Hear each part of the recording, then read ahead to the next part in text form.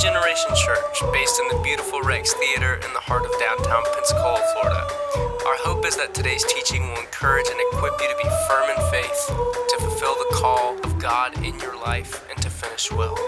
Grab your Bible, open up your notes app, and let's dive in. You know, surrender, what we're just singing about now, is not always an easy thing to do, is it?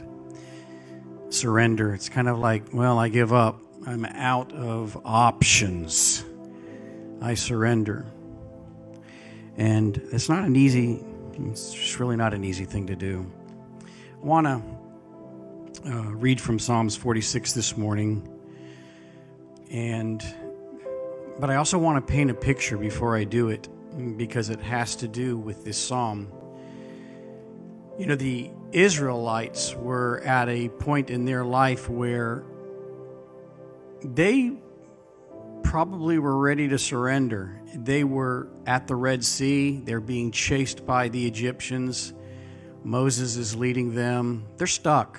There's really not any options unless there was a miracle, unless God intervened.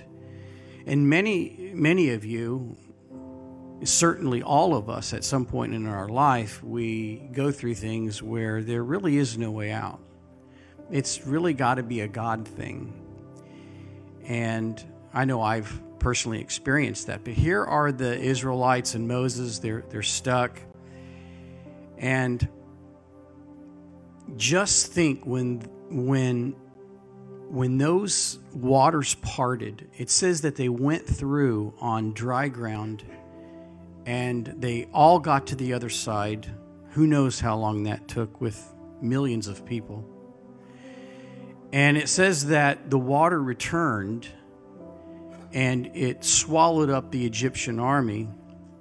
And I just want you to imagine the joy, really, that they had on the other side, knowing that when they were out of options and they could do nothing, God truly intervened. They were safe. Their enemies were destroyed. And that's the picture that we need to have when we read Psalms 46, verse 10 of Psalms 46, which I'll read in a moment. It famously says, "Be still and know that I am God." Many of you know this verse. What you might not know is the Hebrew verb for still is the word rapha. And it actually has to do with letting go. It means dropping something. It means just to cease. I looked it up even further this morning in Strong's, and it just said to forsake. It means to leave. It almost has this idea of being slothful, where you're just like, I can't. I'm out of options. Like it says, be still and know that I am God. It could actually read, let go and know that I am God. That's how it would read. Let go and know that I am God. And so many times we're holding on to things, but God says, don't do that. He says, drop it. Don't do that. Let it go. Let it go and know that I am God. I want you to notice that in this Psalms, before I read it, that there's a lot of horrible events, cataclysmic events. There's mountains falling. There's earth that's shaking. There's Jerusalem that's threatened. And it seems that honestly the last thing that they need to do is to let go. They need to grab something. They need to do something. They need to run, right? Run the other way. But God says, drop it, let it go, be still, cease the striving. He's the God who promises to be with us, to be our mighty fortress. Those words are in there. Actually, that's where Spurgeon ends up writing mighty fortress from this Psalms. God, He's holding us in Jesus Christ. So we let go, and we know that He's God. So I'm going to read the Psalms with that in mind and listen to how powerful it is. God is our refuge and He's our strength. He's a very present help in trouble. Therefore, we will not fear. Though the earth gives way, though the mountains be moved into the heart of the sea, though its waters roar and foam, though the mountains tremble at its swelling.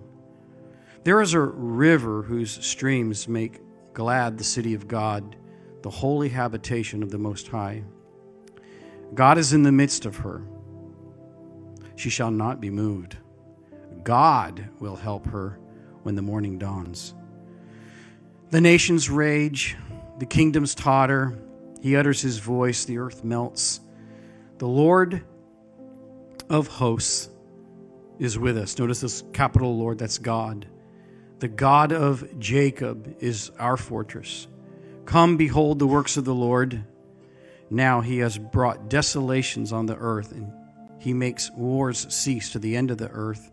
He breaks the bow and he shatters the spear. He burns the chariots with fire. Be still. Drop it. Let it go. Be still and know that I am God. I will be exalted among the nations. I will be exalted in the earth. The Lord of hosts is with us. The God of Jacob is our fortress. God's saying, I will be glorified. I am the one that made the difference. Stop the striving. Yes, we ask, we seek, we pray, but there comes a time where you let go and you just say, God, I give it all to you. And maybe you can identify at some point, even right now, a relationship, or maybe it's a financial struggle, like whatever the struggle is that you're going through, potentially an addiction. Like there's all sorts of things that there's these struggles, and sometimes we just go, God, I can't do it in my own strength anymore. Like I've tried, just Holy Spirit, take it, lead me, guide me to be able to make that right decision. Lord, I ask that we would live that way. Lord, that you would show us, Lord, how to let go. Lord, I know sometimes it's hard to even know how to do it because practically we do have to live in this world. Lord, there really does come a time where we just drop it all and we have faith in you and we trust you and we know that you are in control. We thank you for it. For it's in your name we pray. Amen.